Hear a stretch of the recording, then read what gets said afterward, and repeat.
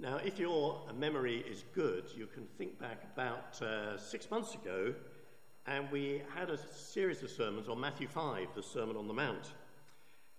And we looked at the Beatitudes, blessed is whatever, and then we looked about being salt and light, and how Jesus has come to fulfill the law rather than abolish it. And he illustrated that with some incredibly radical teaching on things like lust and divorce, taking vows, not seeking retaliation, loving your enemies. Very challenging stuff. But Jesus didn't stop at chapter 5. He went on into chapter 6, which is where we pick it up this evening.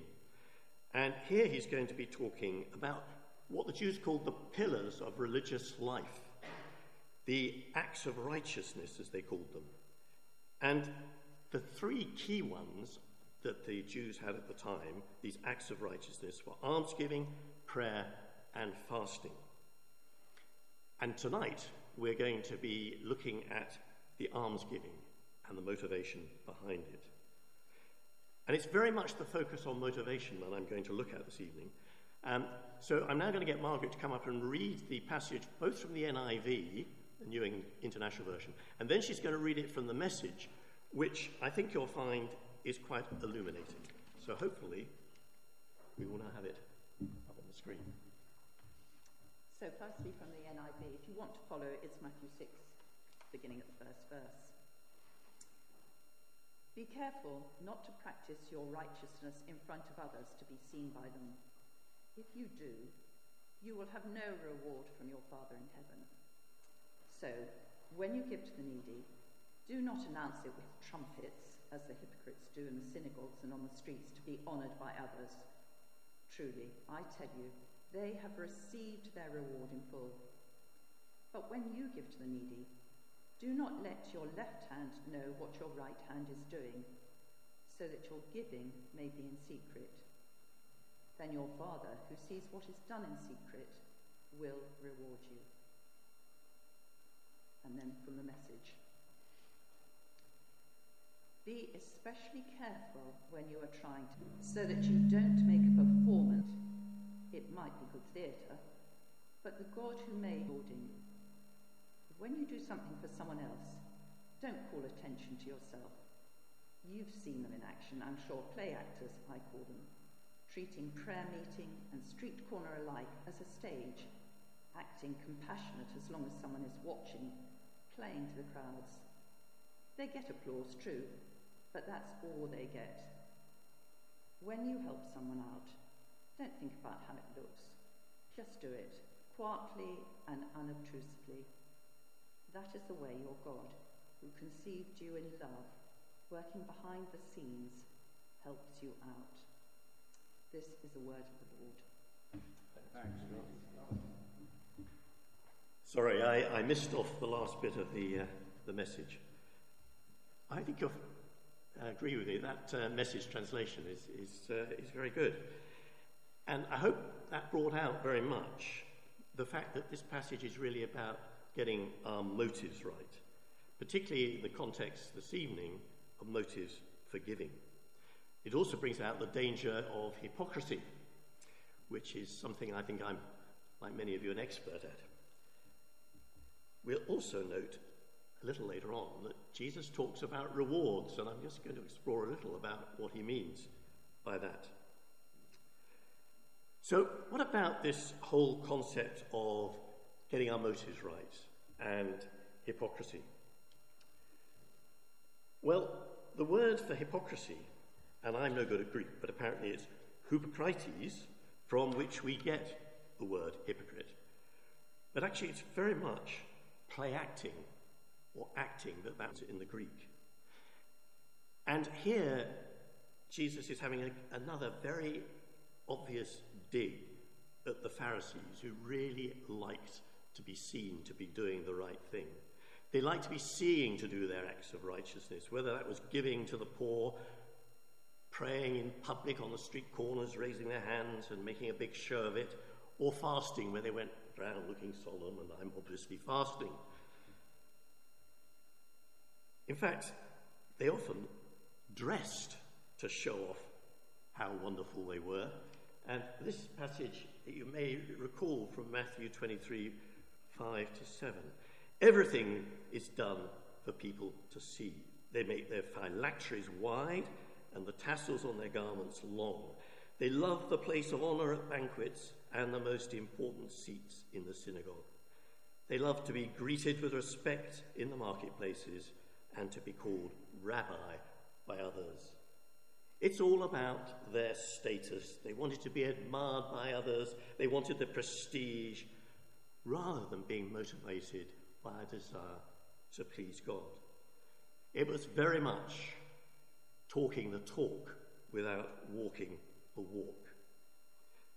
In Matthew 23, Jesus talks about them not practicing what they preach.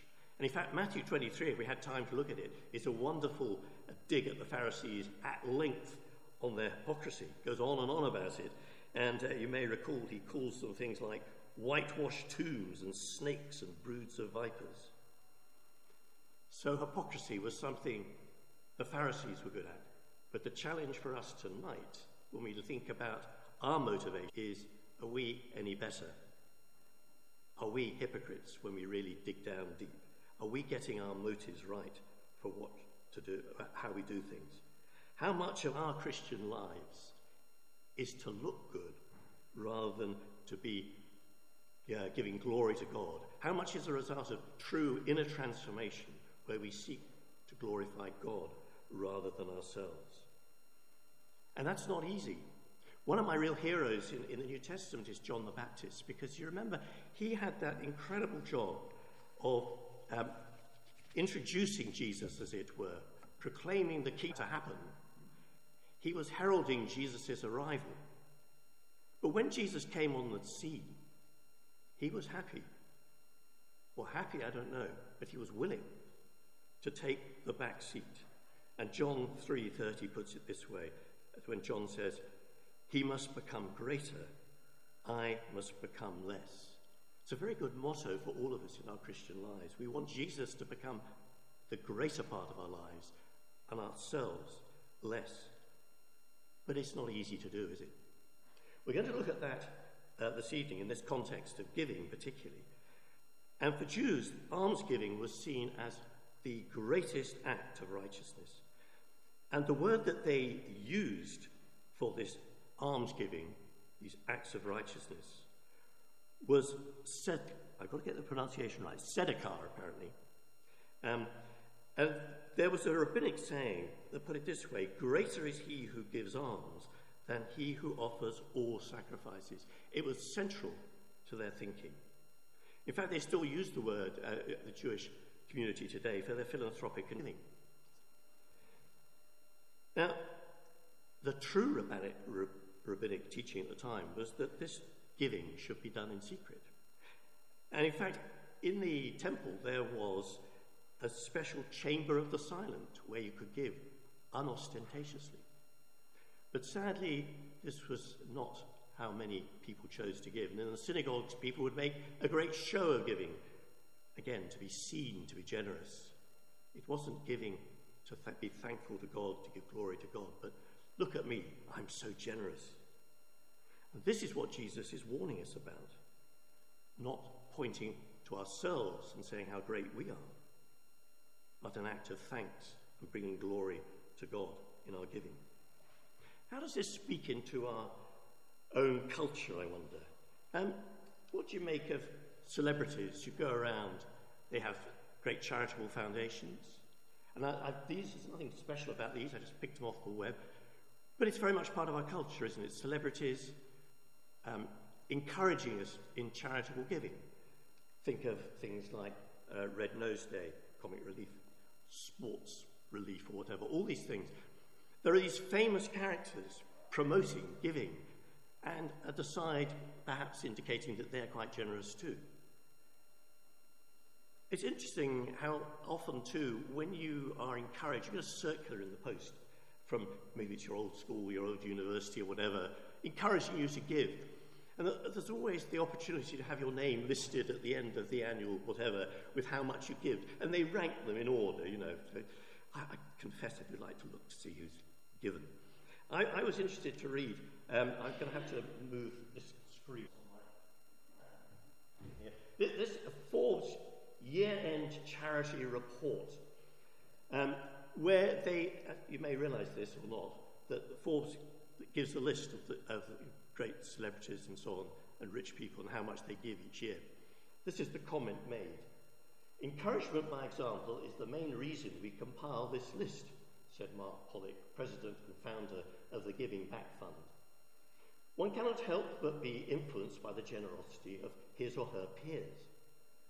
Pollock continued, "We are often asked by the media and the public about which celebrities actually give the largest donations to charitable causes, so we decided it made sense to publish the research for all to see."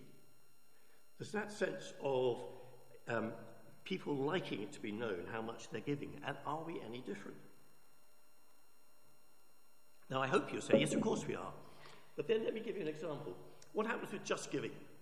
You know, somebody says, "Will you sponsor me for something?" And you go on the Just Giving page, and you have the opportunity to be anonymous, to declare how much you're giving or not. Now, do you put your name in because you want to encourage the person that you're giving and don't put the amount, but then they won't know how generous I'm being? Or do you put in anonymous and put in the amount? They'll know I'm being generous, but they won't know who I am. I'm not saying that's the right answer, but I think there's a challenge here for all of us about our motivation. And if we're honest, we all do quite like to know, people to know that what we're giving. So, as I say, I'm not really giving you an answer to this. I'm just saying, think about it. Ask yourself the question, what would Jesus do in that situation?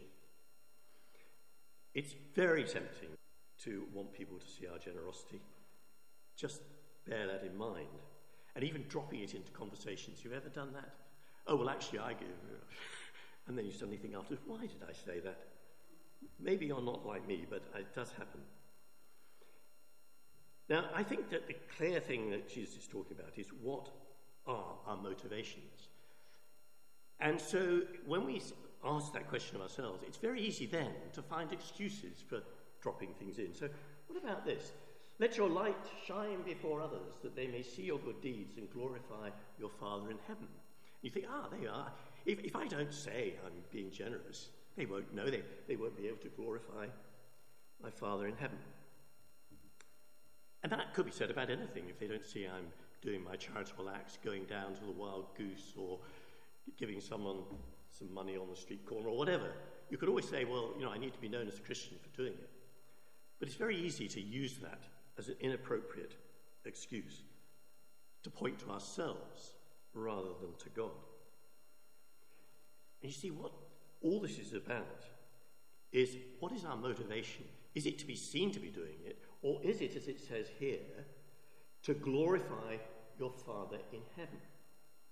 And that's what our motivation should be, and therefore there's no need to make a show of it for others. We just do it, and it's up to others to see God being glorified. You know, the first question in the Westminster Confession,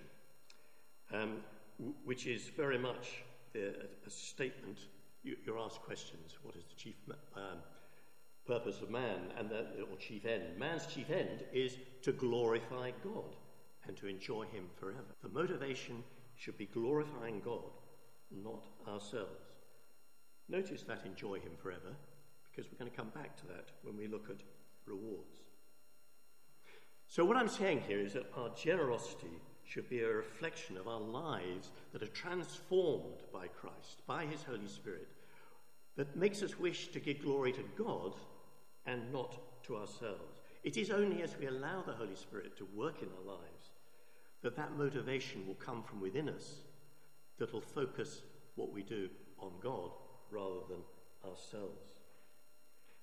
But how do we do this? What is the mechanism to allow our motivation to come from within, from an inner transformation? And I suppose at the end of the day, it's that same well-worn record. It is spending time with God in prayer, in reading the Bible, in meditation. We've looked at solitude and silence. These are all part of focusing on God each day, during the day, so that he by true motivation, we are innerly transformed. And as we're transformed within, so our actions will be directed towards God and not ourselves. It will be our desire to glorify him, and we'll resist the temptation of pointing to ourselves. But I think there's another aspect of motivation that helps us to do that, and that's the whole concept of being thankful to God for all that he's done. We give because we are thankful for all that God has done for us. God is more generous than we deserve. Well, we deserve nothing, in fact. He's shown his wonderful generosity in bringing to the world and die for us on the cross. We want to express all that we do as an act of thanksgiving for all that he's done for us. Paul puts it this way when he's talking to the Corinthians about giving.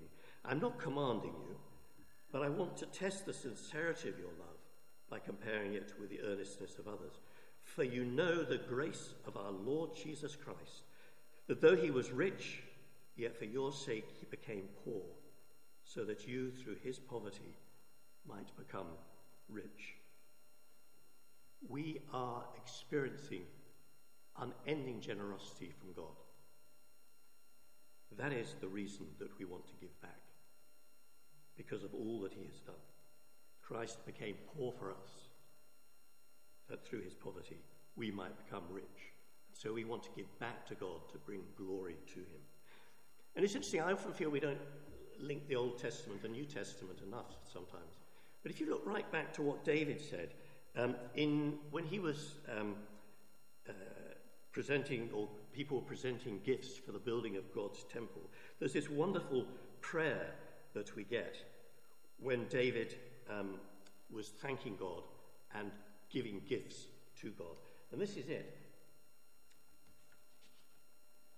David praised the Lord in the presence of the whole assembly, saying, Praise be to you, Lord, the God of our father Israel, from everlasting to everlasting. Yours, Lord, is the greatness and the power, and the glory and the majesty and the splendor. For everything in heaven and earth is yours. Yours, Lord, is the kingdom. You are exalted as head over all. Wealth and honor come from you. You are the ruler of your hands are strength and power to exalt and give strength to all. Now, our God, we give you thanks and praise your glorious name. But who am I? And who are my people that we should be able to give as generously as this? Everything comes from you, and we have given you only what comes from your hand. Our motivation, thanksgiving and bringing glory to God. That is what it's all about. That is what should motivate us. But it'll only come from that inner transformation. But let's just go back to that other thing that Jesus talks about, the reward. And it comes up 3 times in this passage. You'll see it here. Be careful not to practice your righteousness in front of others to be seen by them. If you do, you will have no reward from your Father in heaven. And then if you look on to the verse 4 bit, or verse 3, but when you give to the needy, do not let your left hand know what your right hand is doing, so that your giving may be in secret. Then your Father who sees what is done in secret will reward you. I think we find the idea of rewards quite a difficult one. And yet Matthew actually mentions, or Jesus mentions in Matthew's Gospel, rewards 12 times. It's once in Mark and twice in Luke. Rewards is there. So what is that reward talking about? And the first thing we must say is, of course, it's not that by our works we receive our salvation. Scripture again and again stresses the fact that we cannot earn salvation. So that can't be the reward that Jesus is talking about. If we could earn our salvation, if that reward was because of what we did, then Christ's death would have been in vain. No, that's not what Jesus means by reward here. It's not our salvation. But of course, good works are a way of expressing our gratitude for all that God has done. So we don't ignore the good works. It's a way of us saying thank you to God. But it isn't earning that reward. So what then is the reward that Jesus is talking about. Now, William Barclay suggests three things. I think they're quite helpful. First, he says, one of the big rewards is the satisfaction of knowing that by what we are doing, we are pleasing God. It's a bit like the satisfaction you get from a job well done in life. If you're an artist, I look at Steve here, when you've got that picture and you think, yeah, that's really satisfying. I've got something here I like. I do this in my science, an experiment that gives good results. There's a sense of real satisfaction. In any area of life, there is this reward when we do a good job. There's that sense of satisfaction. And it's very different in the Christian life because, of course, what are we doing there? Well, it's incredibly satisfying because we are in that situation of introducing people to Jesus. We're able to bring hope in areas of darkness. We're able to provide help for those in need. These are incredibly important and valuable ways. And they bring the satisfaction that we're doing God's work, we're glorifying God in doing them, not as we seem pointing to ourselves, but there is the reward of knowing that we're pleasing God. And I think that's a very important aspect of what we're doing. And of course, contrast with the temporary satisfaction of somebody saying, oh, well done, that sort of reward. This is a reward that lasts because what you have done has eternal value. And then secondly, there's the satisfaction of knowing that God always has more for us to do. You might think that's a bit strange, but think of the parable of the talents, where the person who had 10 talents and used them wisely would say, well, I'll invest more in you because you know how to handle what I've given you. And as we work for God, the extraordinary thing is not only are we satisfied with what we've got, but God gives us some more to do. And as we get older, what more we do may change. So we may not be able to go out there and do the youth work as we used to, perhaps. But we can be praying, we can be visiting people. There are many ways, but there's always a job to be done. So one of the rewards is to keep serving God. It may seem counterintuitive, but I believe that's the case. And then finally, of course, there is the ultimate reward. We don't earn it, but we know it is there. That in Christ we have that eternal hope when we leave the constraints of this earthly life and come fully into God's presence for eternity. So there are rewards. So when we go back to that Westminster Confession, that little bit, and enjoy him forever, that is the reward that Jesus is talking about. So, to conclude, I guess my hope and prayer for myself and for all of us this week is that we're challenged and encouraged in our Christian discipleship. Here are the challenges.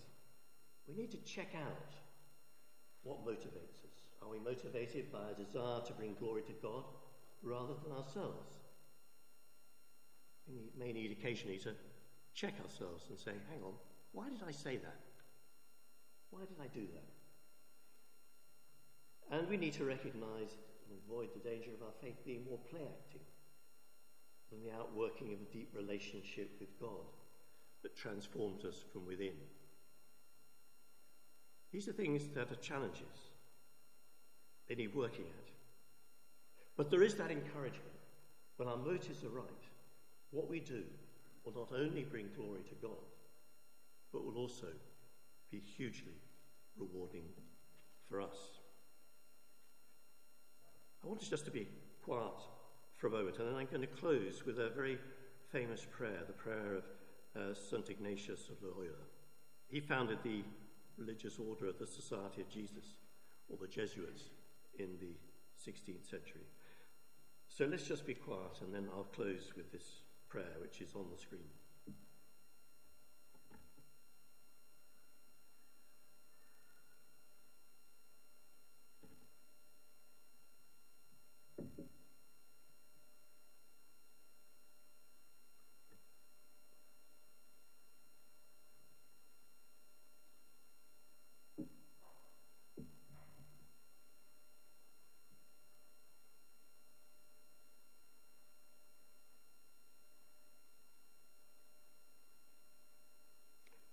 teach me to be generous.